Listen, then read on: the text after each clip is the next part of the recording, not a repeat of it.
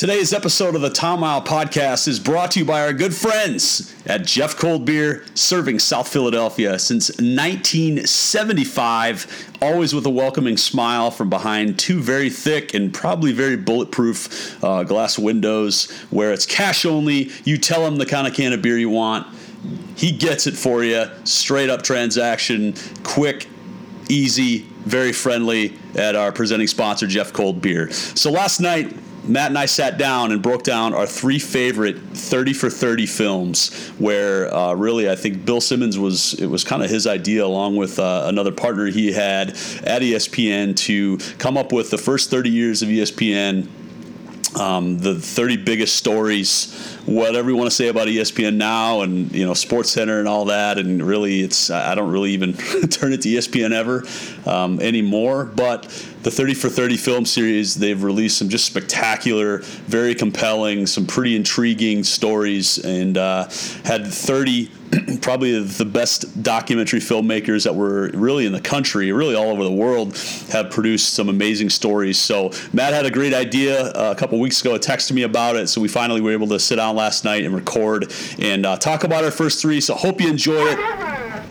We've got a quick intro here from my good friends at Beastie Boys, and then we'll get right to it. But we really appreciate you taking the time to listen to the podcasts. This is the 9th episode, which is very exciting. But have a great rest of your weekend. Enjoy the Saturday. Here we go.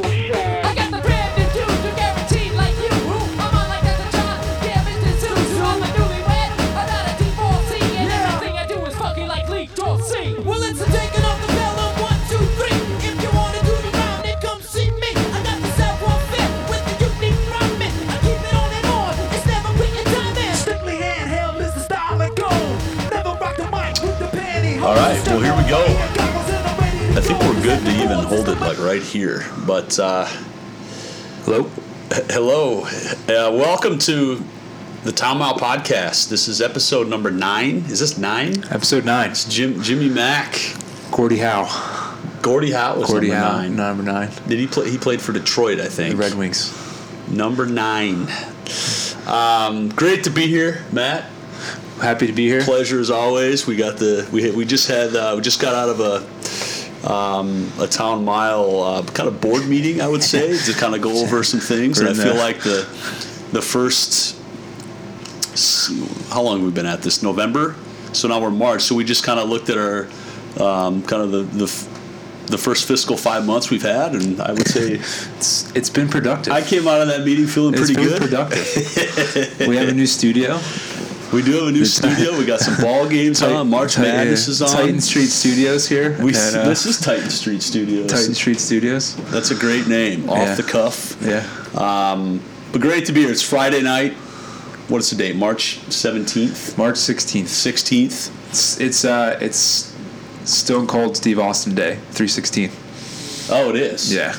So real quick for our listeners, what is the origin of Austin 3:16? Because I have no idea. I don't know either. I wasn't I wasn't really into WWE when I was a kid, like my other friends are. But all I know is that Steve Austin would just shotgun beers, which is pretty awesome. He would, and I think he really screwed up his back and neck really bad during a match. But it is great to be here. You know, we're doing this a little differently. Normally I record an intro of kind of what we're going to talk about. Well, this time we're just going to record the content in the episode, and then we'll go back and record the intro, which probably makes more sense. But anyways, we've got lots of stuff to cover for this evening. I think the one thing that Matthew brought up a couple weeks ago is 30 for 30. So our top 3 favorite 30 for 30 episodes. Top 3. We'll do a top 3 and 2 honorable mentions, I think. So top 5, but top 3. I think that's great. I think we both have our lists. I think to kind of preface this, in 2006, NFL Network did America's Game. And to my short life span, I guess, of watching and, you know, being in Seattle, and I'd watch a lot of NFL Network. That to me was as good of television as I could ever remember, because they would talk about, they would grab guys, they would grab players from each team, and they would talk about it. They'd have like Alec Baldwin narrate it. Yeah. So that's kind of where it really developed. And I've always been in NFL films. I've loved NFL films, and rest in peace, Steve Sable. Sports films in the kind of the films that really capture the heart and that are emotional, and there's a story behind it, whether you're a sports fan or not. I think 30 for 30 really captures the essence of what the beauty of sport is, and color, and kind of telling the stories. And so I think initially, what did ESPN want to do? I think Bill Simmons or whoever wanted to take the first 30 years of ESPN and make 30 films about it. Really the biggest 30 stories. 30 stories. So they grabbed 30 filmmakers. Yeah. Peter Berg. I don't know who else were some of the other guys. I think like Mike Tollin might have been one. Yeah. I know him and Bill Simmons are pretty good friends. Yeah. Like Mike Tollin, Brian Robbins, those guys. But I think initially, from what it was very difficult to try to find 30 documentary filmmakers, but there was a number of different films that came out. I remember the first one was King's Ransom, which was about Wayne Gretzky leaving Edmonton to go to Los Angeles, and really what that truly did to hockey in the United States, and moving it to the West Coast, and but it really crushed the core fan of Edmonton. And so that was kind of the first one, but there's been a number of 30 for 30s throughout the year. I don't even know if they still have 30 for 30s, or are they just called like ESPN Films? I'm not even sure how that works. Still 30 for 30. It's now a series, so it's after I think it was so successful the first time around, they're like, we'll just keep doing this. Yeah. Now the whole series is called 30 for 30s, and the last one just came out was the two Bills, the Belichick and Parcells. And I don't know if there's another one coming out soon or what, but yeah, they're amazing. They're great. Some were like 2 hours long. Some are series. I know the OJ one was about 10 hours. Yeah. So we each came up with our top 3, and why don't you kick it off? All right. Why don't you go with what's the first one on your list? So number 3. See, I just switched this before we started. I'm gonna go Benji. It's my number 3. Benji's your favorite 30 for 30. My number 3 favorite 30 for 30. Number 330. We'll talk about that. What did you like about Benji? Benji was great. So the great thing about 30 for 30s is that they'll talk about things that were very popular at the time, and they'll also talk about sort of unknown stories too that weren't like really in the media.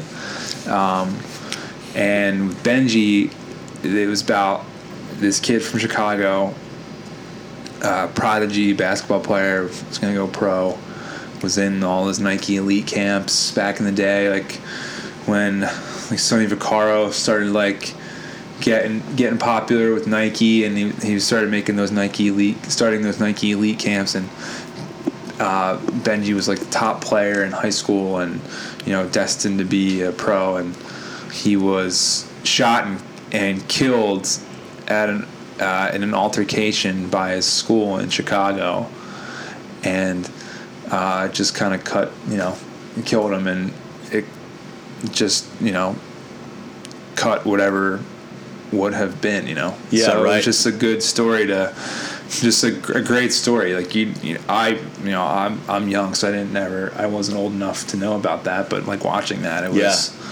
I think it was 1984, yeah. And if you think about Chicago, gun violence is still, it's just a lot of things you see come out of Chicago a lot, and I almost thought when I watched that, and I think it was in 1984, and this is all pre-internet, this is really pre-ESPN, I guess, but Benji was almost was an American household name as a high school player, yeah, apparently at the time, yeah. And he almost played like, is it safe to say comparable to what Kevin Durant is playing right now? He's like a 6'8", real long, real just lean, a lanky kid, athletic. Yeah.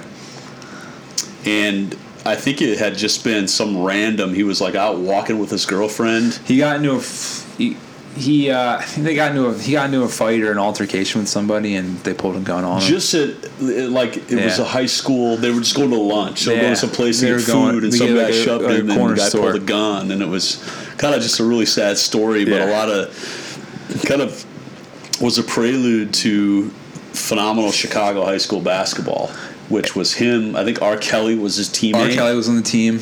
And they were like the best team in Chicago. Yeah. He was, I think, the best player in the country. I don't know, had he picked a school to go to? I haven't seen it in a while. I don't remember if he committed. At that time, like, I believe, I want to say DePaul was like a top, like a big Chicago. school in Big East. And it was in Chicago. I think DePaul was like on his radar. But I haven't seen it in a long time. I know I really like that movie. I remember, just really liking it. Yeah. And the cool thing about that is too that after he died, they retired his number, and from the years following, they would give his number to the best players on the team. And didn't Nick Anderson get it one year? I don't remember that. From Orlando, the Magic. But Derrick Rose went to the same high school, Simeon High School. So Derrick Rose wore his number, and a few years after that, Jabari Parker went to the same high school too. Okay. So it kind of passed that number down to the best players. So still, Derrick Rose probably wasn't born in 1984. Yeah, or you know what I mean. But it still kind of resonated from. And I thought it was also interesting too with that specific film is the number of guys. I think even Kevin Garnett was on there because he was in Chicago. That still spoke of Benji. Like he was the guy. You know, like he was going to be the guy. He was going to be, yeah. So kind of a sad story, but it kind of shows the, kind of I don't know what the carryover from something like that and the legacy that, that a young kid like that would have still to this day. So good call, Ben. I haven't thought of that one in a while. Yeah, it was great. It came out a while ago. It was part of like the first series, the second series of those movies, so it came out a few years ago, but that's one that stuck with me for a while. Nice. Well, there's number 3. All right. Well, what do you got? What's your 3? I wrote down for my number 3 was the June 17th, 1994, and that was a date that anybody from Emory would know as the kickoff of the 110th anniversary of the Emory Centennial. Mm-hmm. I doubt that's what I remember about it. I was babysitting Coach Van Leeuwer and his wife went to Alan Jackson and an Alan Jackson concert. Nice. I was babysitting. It's 5 o'clock somewhere. Yeah, I was babysitting their youngest daughter now, Jessie, and a couple things happened while I was playing the Tecmo Super Bowl and Nintendo there. Nice. So while I was playing that, Jessie proceeded to cut all of her bangs off. And she was probably 1. And she took a scissors and cut all her hair off. So I can remember them getting home. But it basically was when the OJ thing happened that night, the white Bronco.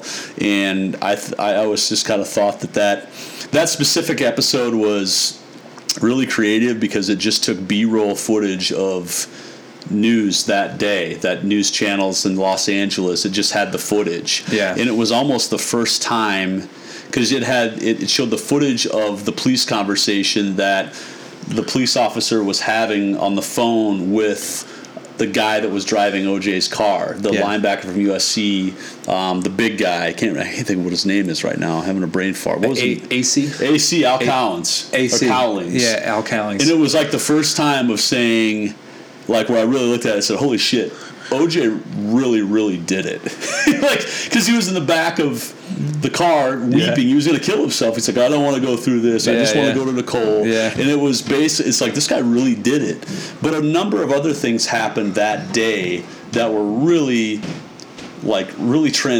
enormous stories, but they were just kind of overshadowed by a white Bronco. One was Arnold Palmer's last golf professional match. He took part in. I think he golfed in it was like a senior open.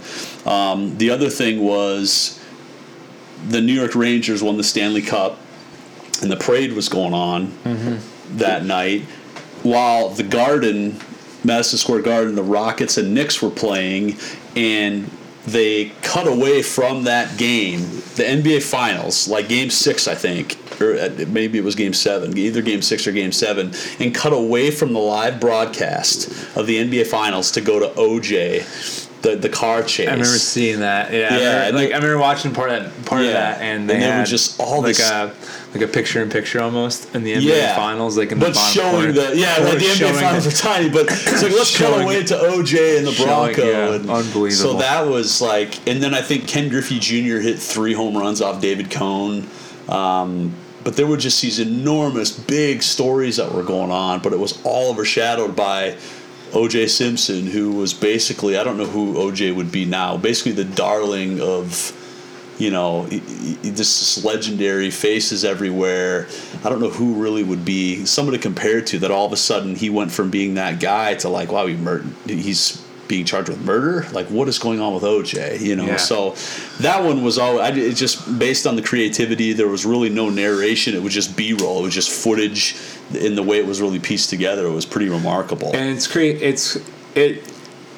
was such a huge deal when you watch the other 30 for 30, the whole series of the OJ murders about and how big of a celebrity OJ was at the time. Yeah, like his whole life, really, how big of a personality he was, and for this to go down, it was like. Yeah. Like, holy shit. Like, it's OJ. It was unbelievable. It's insane. I remember taping the Charlie Ward Heisman when he won the Heisman in '93. David Palmer and Heath Schuler and Charlie, and he was the MC of it. He was the MC with one of the guys that's still on ESPN. So OJ was like everywhere, and I just think that film was the first time where you really had documentation of like this guy. He like really, really did it. Like there's no question. He was going to commit suicide. He was going to end it. He wrote a suicide note essentially, and then here we are now, where Bo Fitz runs into him. My buddy in South Dakota sees him in Vegas last weekend. He's out. So he's out now. So that one, it just was really unique. I always enjoyed that one. All right, man. What's your second? Number 2. I'm gonna go. Catching Hell, Steve Bartman. That was a great one. So talk about that one. This one's interesting. I remember this was 2003, right? 2003. Yep. And forgive me because I didn't really prepare well for this. Well, I'm kind of going from memory on these movies. I can tell you one thing about that is that those 2 days, it looked like the Boston Red Sox and the Chicago Cubs were going to play in the World Series. Yeah. Is basically what came down to. They played it was the NLCS against the Marlins. Was it game? What game was it? This would have been Game 6. The Game 6. They had Mark Pryor on the mound, and basically the Cubs took. They were up 3-0, I think, in that game. Mark Pryor was cruising. Yeah. I don't remember what inning. Was it the 8th inning? They were like 5 outs away. Well. It was I believe it was the 7th or 8th inning. Yeah. Pryor was cruising, and I believe there was men on. I think they got the first guy out, and then the next dude, who was a shortstop for the Cubs, was Alex Gonzalez. He bobbled the ball. He made an error basically to get a guy on base, and then I think the next play. One of the next pitches. The next at bat was Moises. Moises Alou was the left fielder. Was the left fielder. Oh man, who was? I don't remember who was. Was it Steve Bush? Who was the? Basically, I want to say it was Miguel Cabrera. Was it? Miguel I don't think it was Miggy because he probably hit a home run in that inning. He probably did, that was something awesome. Well, the whole. You had a baby Miggy Cabrera. It was like 20 or 19 years old. Jeff Conine and Mike Lowell. Yeah, Mike Lowell. Anyway. Josh Beckett, the D Train, Dontrell Willis was just like Josh Beckett was such a bulldog. Peak D Train. I think he peaked with the Marlins. He really did. He was awesome that year. He had that huge leg kick in his windup. And just had a curvy hat that was tilted to the side. It was great. Anyway, that famous foul ball, Moises Alou goes in left field to make a play. He has a play on the ball, and about 5 people stand up at once to catch it, including Steve Bartman. And Bartman was pretty much this, and they explain it in the movie. They kind of break it down. he was pretty much the scapegoat for the whole thing. Because I think he hit the ball. And I think really what happened is I think the fans and everybody saw Moises Alou's reaction. He was pissed and pointed at him. And everybody suddenly blamed him. Yeah. And sure enough, the Cubs then, never mind the fact that Alex Gonzalez had it, or whoever the shortstop was, had an error. Mm-hmm. And then the pitcher, and then they just raked like 6 doubles in a row. Yeah. And I think the Marlins ended up scoring like 8 runs. Never mind the fact that they didn't hold them after that. The Cubs still had the lead when Bartman did that. But everybody was all about this poor Steve Bartman. Yeah. Well, I don't know. At the time, everyone hated him. Right. And you want to talk about that was the whole kind of. Scapegoats. Yeah, the whole premise about the movie was the word scapegoat and how they kind of played him. He was a scapegoat, but it really wasn't his fault. And this movie kind of redeemed him. Was like, give this guy a break. It wasn't, and I think people got over it over time. But when this movie came out, it was like, oh shit, maybe we were wrong. This poor dude, man. He was just wearing he was so harmless and such a fan. He was listening Cubs to the game on the radio. Huge Cubs fan. In his headphones. Yeah. And I remember this guy, the Roman reporter, I think he works for ESPN now, or he was previously Wayne Drehs. Wayne Drehs. How would you say that? Drehs? Wayne Drehs? Something like that, yeah. He was like actively seeking out Steve Bartman and calling him and trying to find him and trying to get him to talk about it and tell his story. And Steve Bartman he was a ghost. He just vanished. Yeah. And people that were kind of close to him knew that he was just living in I think he was like living in like the south side of Chicago, or like he was living in the suburbs, and he was like helping coach Little League. He just did not want to be a part of anything to do with the Cubs. And I think the next day Bartman, with his own money, put an ad in the Chicago Tribune that was like, "I'm so deeply sorry from the bottom of my broken, bleeding heart." The poor guy. And the reason I liked it is because they redeemed. They kind of it was like, chill out, like pump the brakes. It's really not all his fault. And it was cool to see that story and see the behind the scenes of that story. Well, I hope Steve Bartman, amongst all the people that were celebrating when the Cubs won, I hope he was at the forefront of all that. I hope so. I hope they. Did they reach out to him? I think they tried reached out to him again. I think he's just like it's all good. Yeah, it's fine. So there you go, Steve. I bet you wouldn't. I wouldn't be surprised. It'd be pretty neat to see him get brought out at Wrigley Field at some point to get some love back. But 13, 14 years later, he comes back. And that was kind of the part of the film too. Is like, who's really crazy? Like, who are really at fault here? The people for being so angry at this guy we don't even know, or the guy, Steve Bartman himself, for really not saying anything, not fighting back at all. You have to respect that. Like, that's more so of a respectful thing than, to reach out and make this guy like the scapegoat. Yeah, that was a really good one. If you're Steve Bartman and you were asked to throw out a first pitch at Wrigley, right? Would you go out, just be like, middle fingers in the air to the crowd? Well, I think at this point you're probably as excited. It would have been probably better to have him do it last year when they won the championship. Yeah. Maybe the opening day after that. But another part in there that was pretty interesting was Bill Buckner. Obviously, was the guy that made the error on first base for the Red Sox. Yeah, and they brought him out, interviewed him, and just how emotional he gets still to this day talking about it. Yeah. And it's just crazy that that's why guys like you and me sit here and talk about sports and record talk about it, because it was such an interesting one because it kind of dove into that. And meanwhile, the Marlins went on to win the World Series. The Yankees won the Aaron Boone home run, but then lost to the Marlins, and that was almost interesting in itself. Is the Yankees basically were paying for all of the Marlins based on like revenue sharing.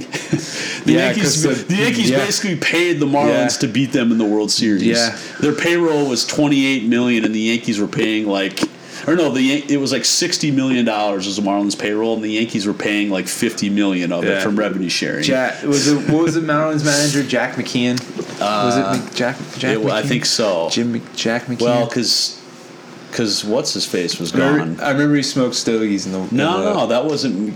Was Leland there? I don't think Leland was there in 03. No, it wasn't. He was there in 97. It was McKeon. Because they both were smoking He heater. would smoke stogies in the dugout. And I remember, like, recently they tried to bring him back to, like... Yeah.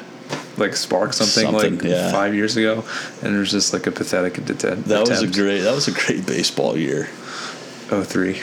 Yeah. Well, that's a good call.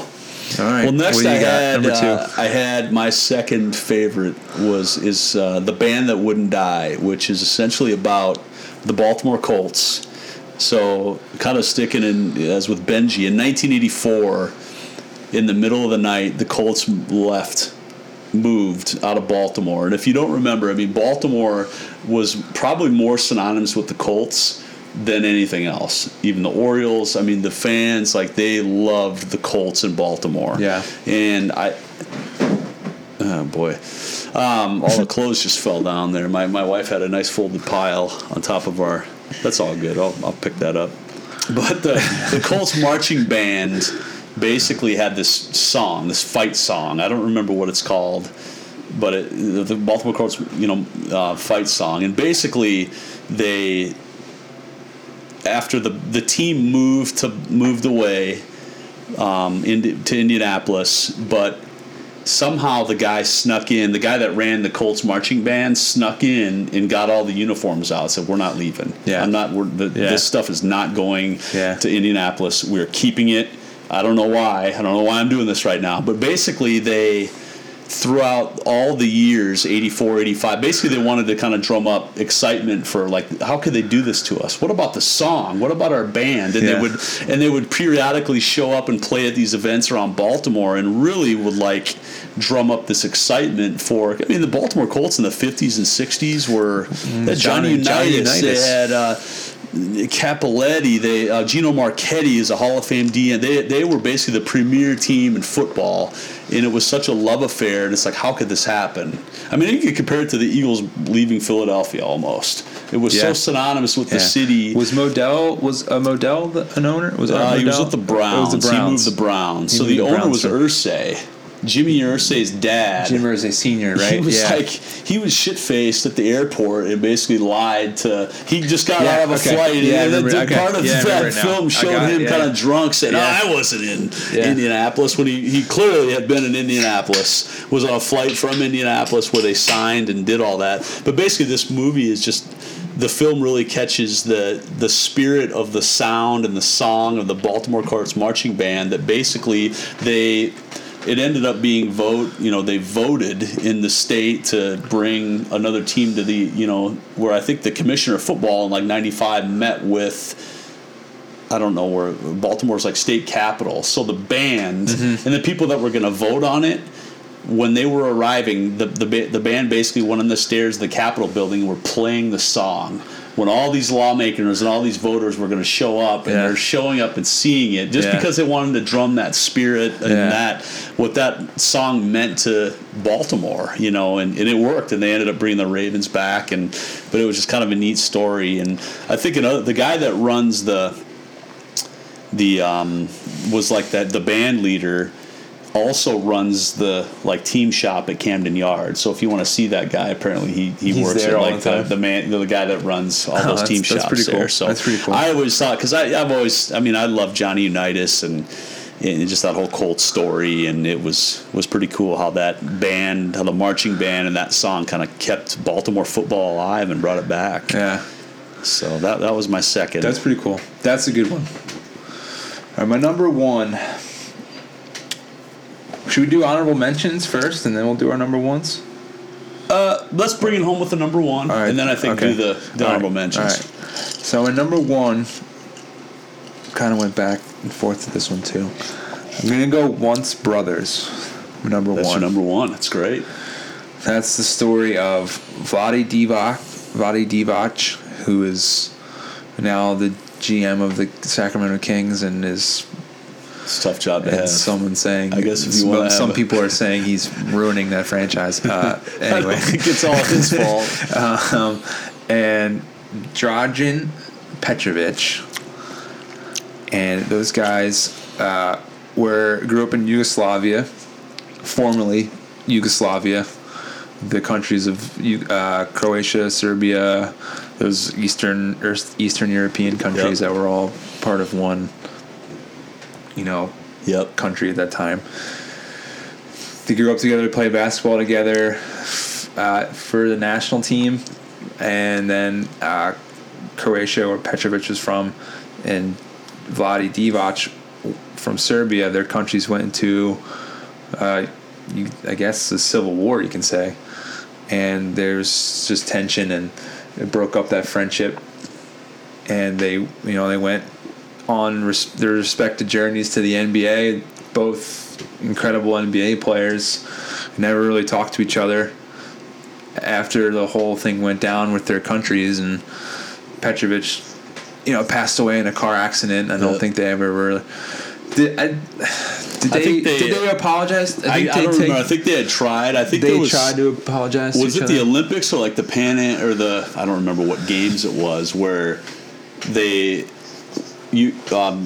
Vlade's team won like some game against.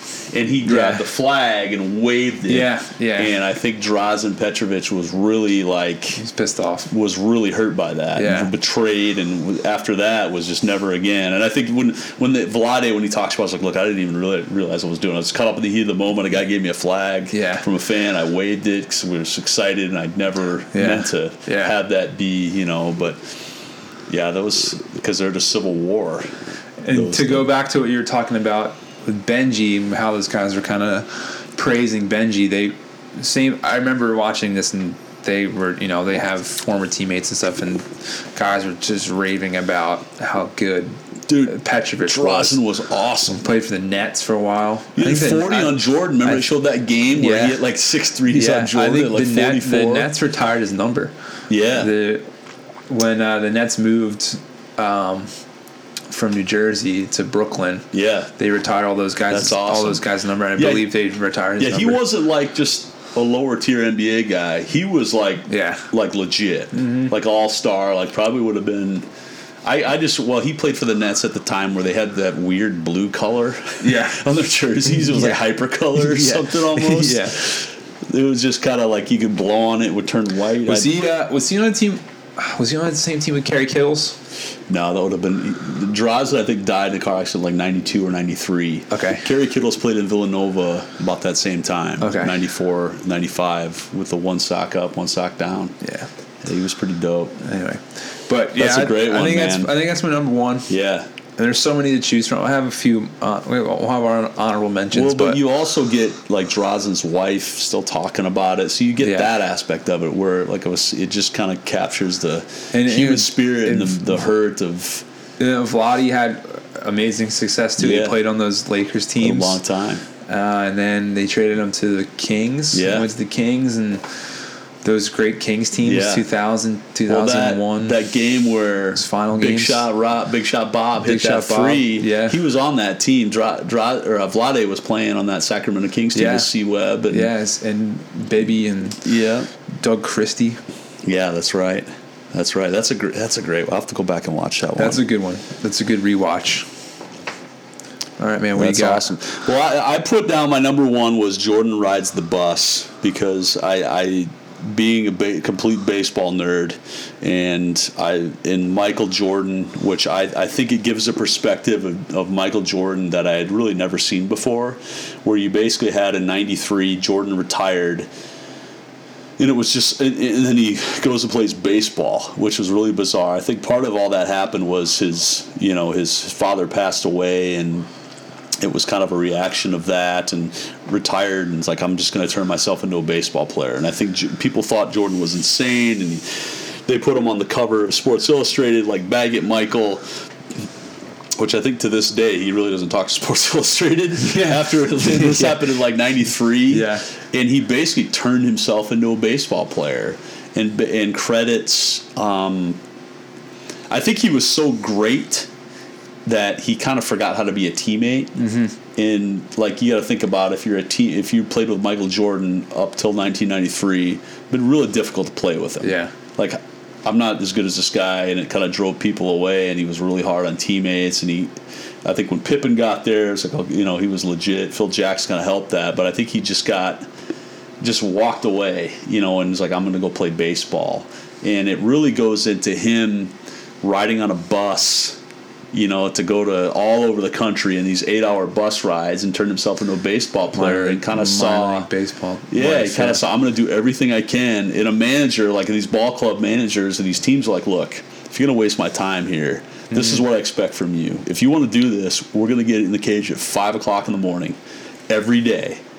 If you're serious about this, otherwise don't waste my time, because there's other guys I want to work with. I love Michael Jordan, believe me, but it just showed these real big league, these real baseball managers. Like I'm trying to make it just like you are, and I'm down here, So if you're serious about this, I'll see you at 5 o'clock in the cage. And he said every day I'd get there, Jordan would always be there, would already be there with a sweat. Kind of turned himself into a baseball player, and was actually much more successful than people kind of give him credit for. He in the Arizona. I was going to say that people, I guess people outside looking in that weren't around him all the time were just like, oh my God, he's terrible. But it's so different. His former manager, Terry Francona was the manager one of his managers. He said he started to really get it and started to hit. They were like, he was getting good. Like he was going to be a good baseball player. He's got a chance to make the big leagues that next season if he hung around. And then I think I don't really remember what they gave. Well, the baseball strike happened. Yeah. There ended up, I think, and he didn't want to cross the picket line, because of I don't want to take somebody's job that I don't earn, and then went back to basketball.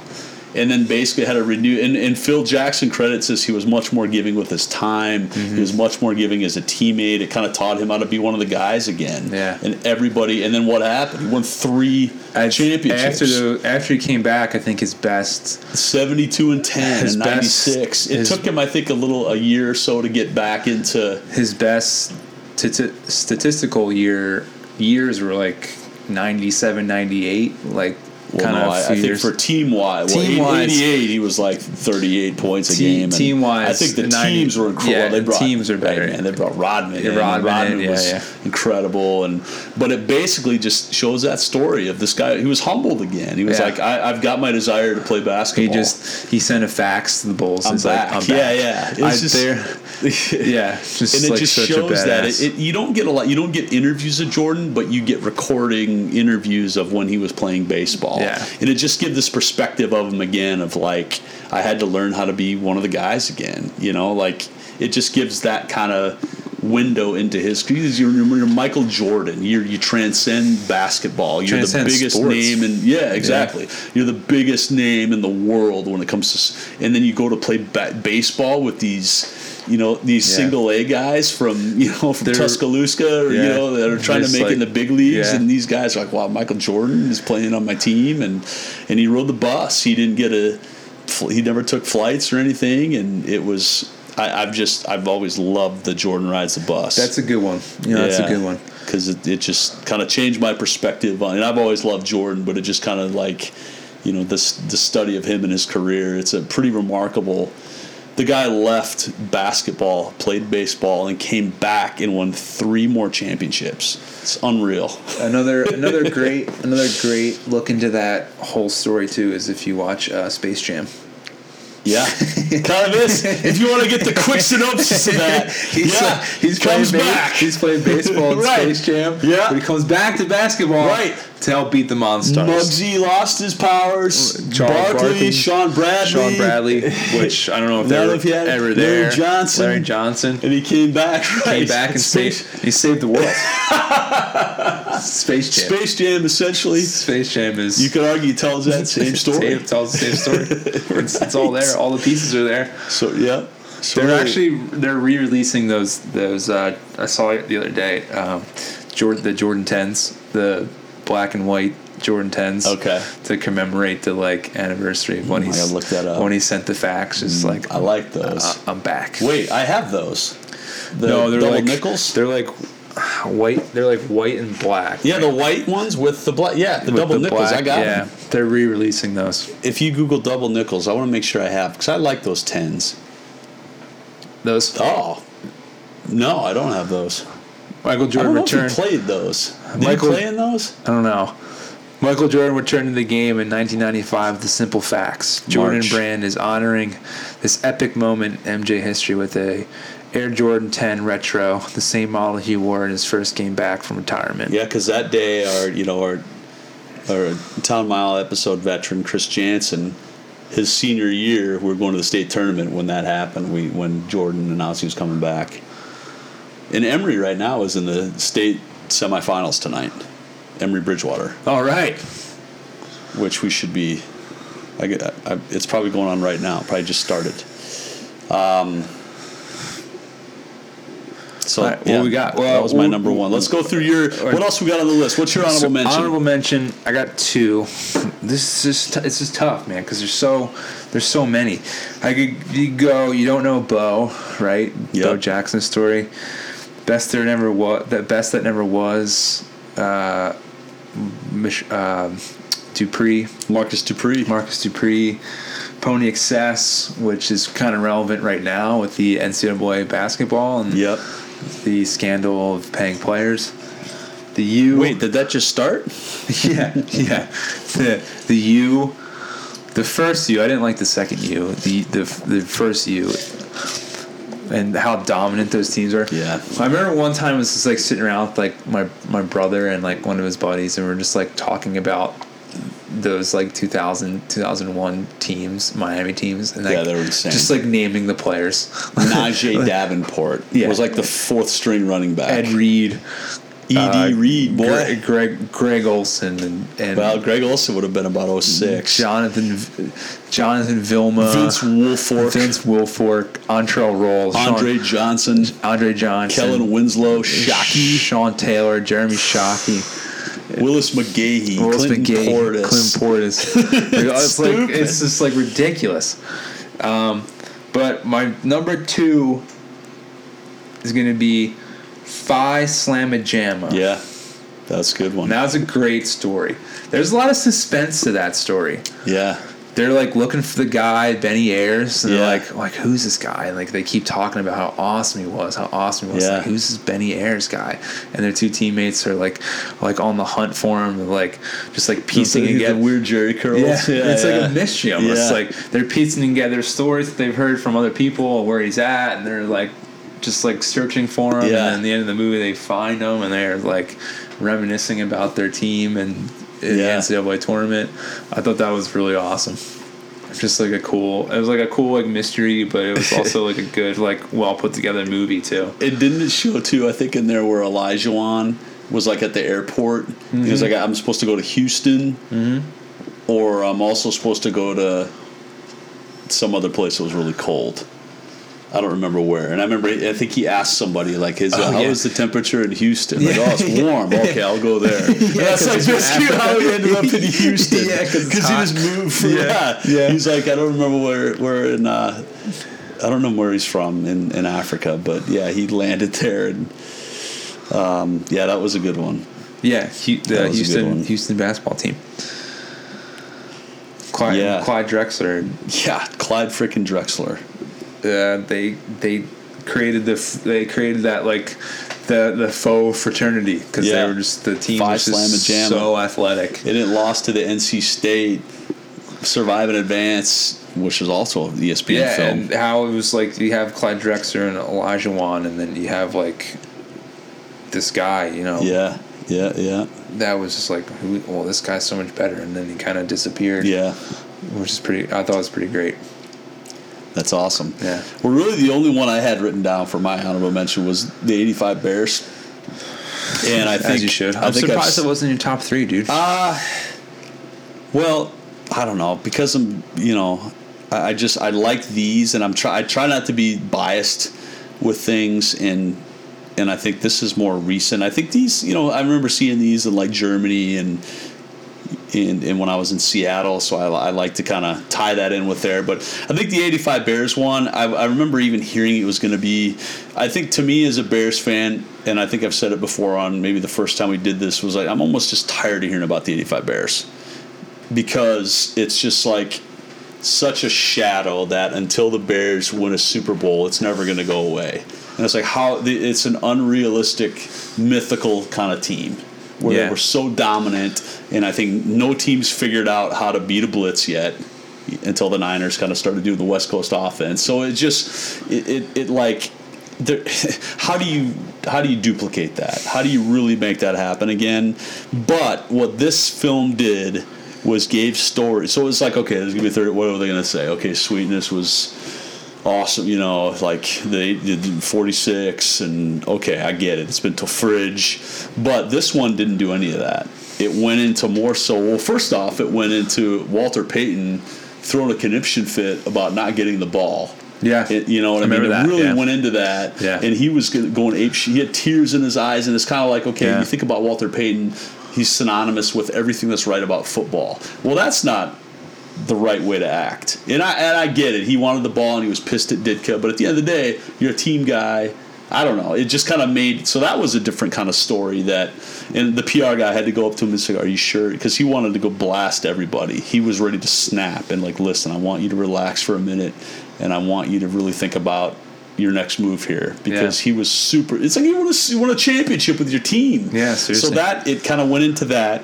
It also went into more so but the Buddy Ryan story and how much Singletary and those guys, Singletary especially, loved Buddy Ryan to the point where he couldn't even read that letter because he was weeping. He couldn't read the letter, that handwritten letter that they had. So it kind of went into that.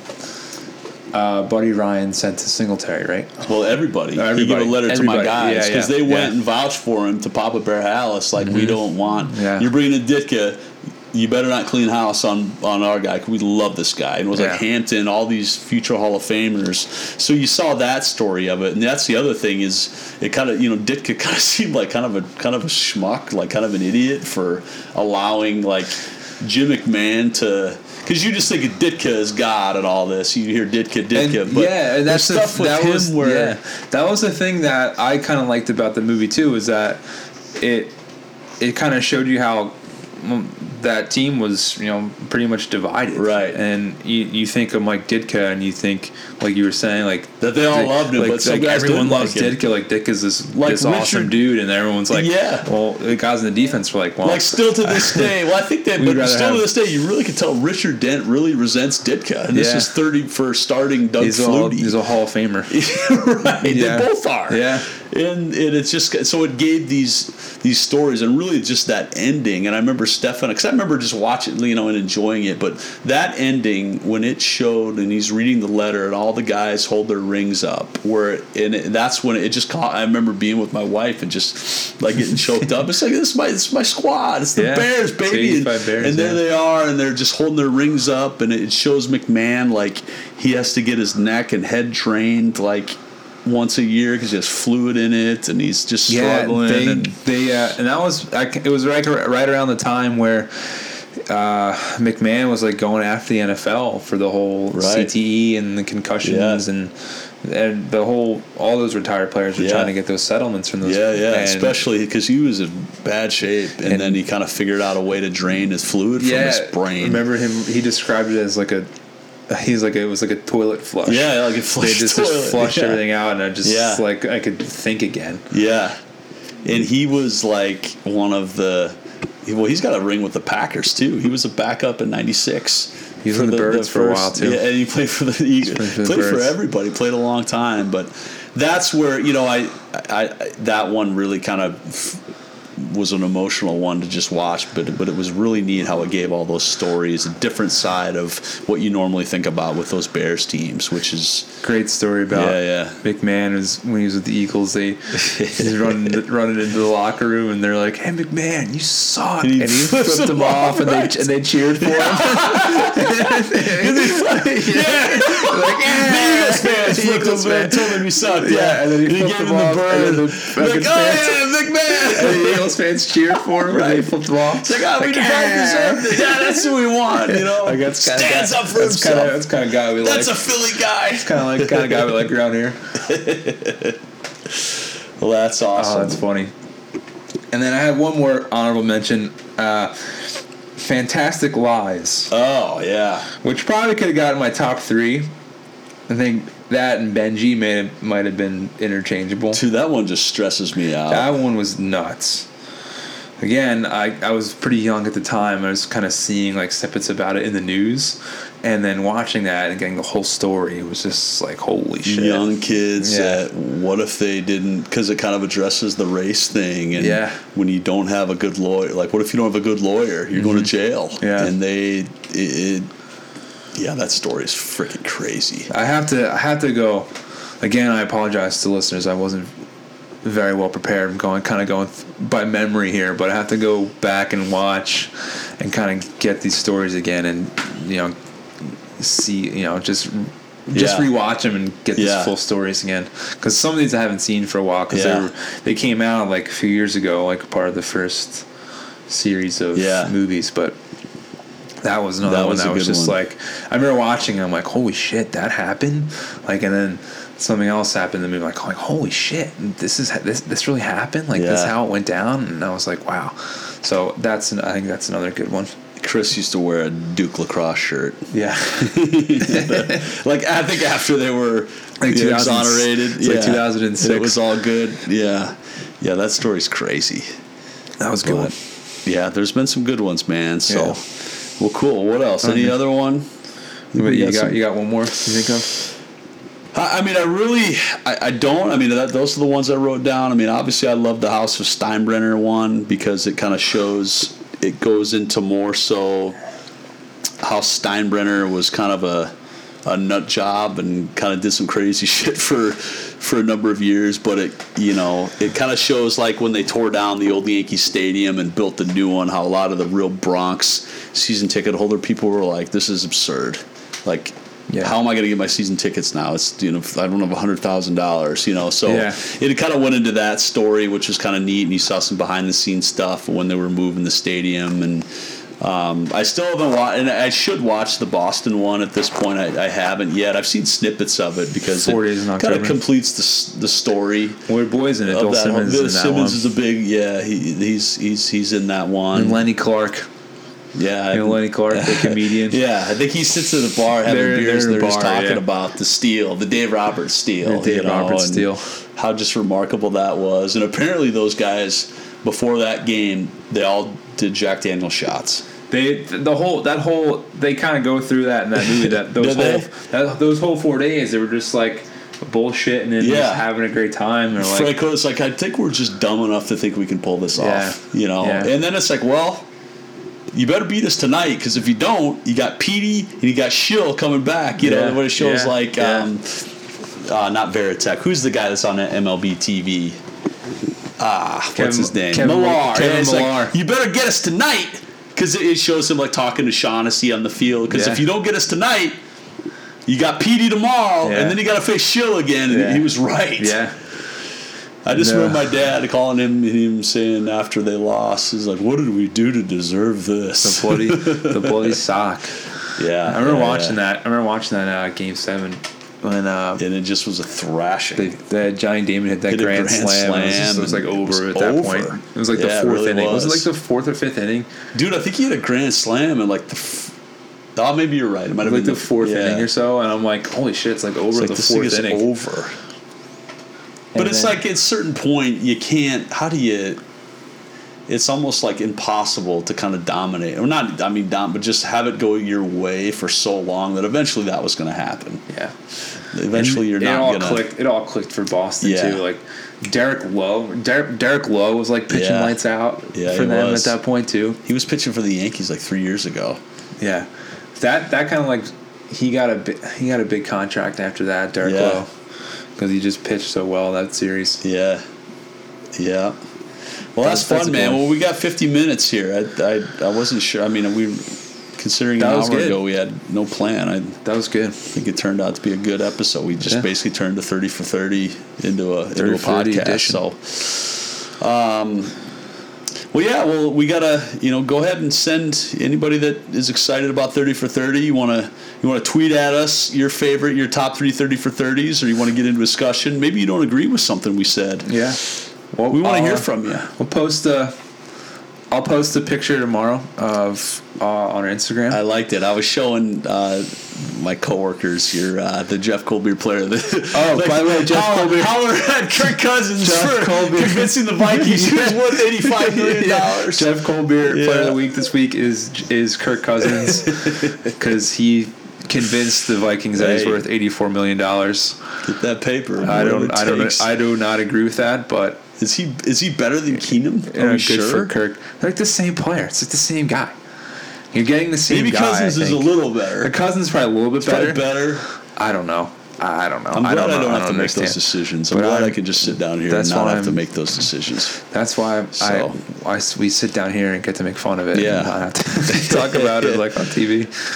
But yeah, Jeff Colbert play of the week. You bet. Kirk Cousins. Congrats to Kirk Cousins. Congratulations. You bet.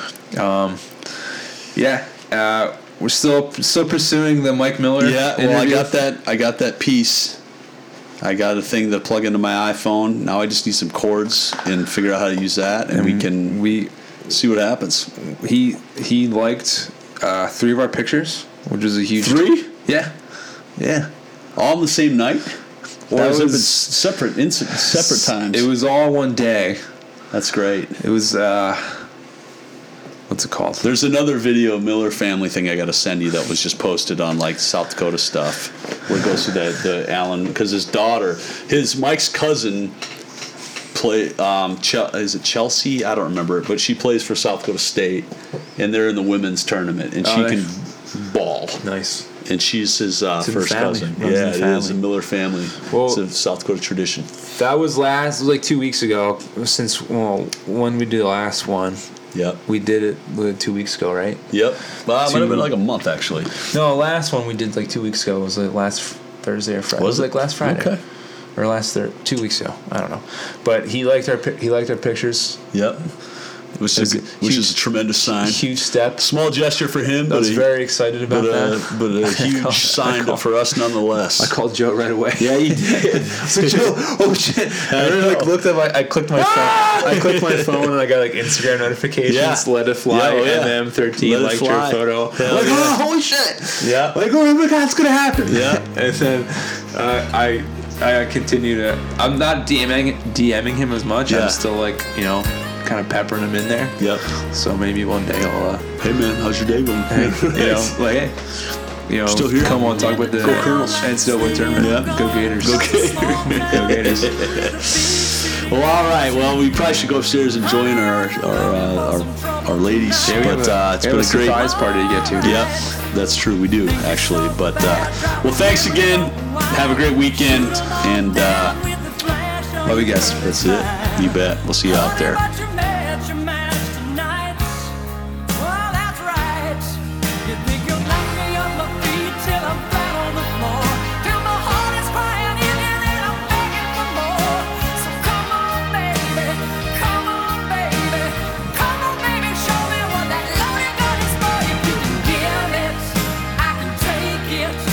This heart is gonna break, it's gonna take a lot to break it. 'Cause I know tonight somebody's gonna win the fight. So if you're so tough, come on and prove it.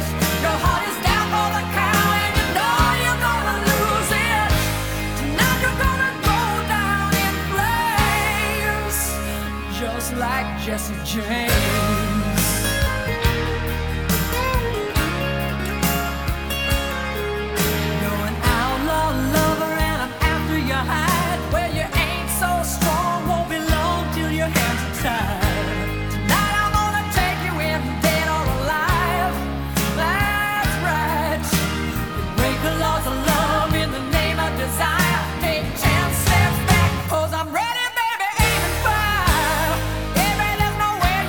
Run.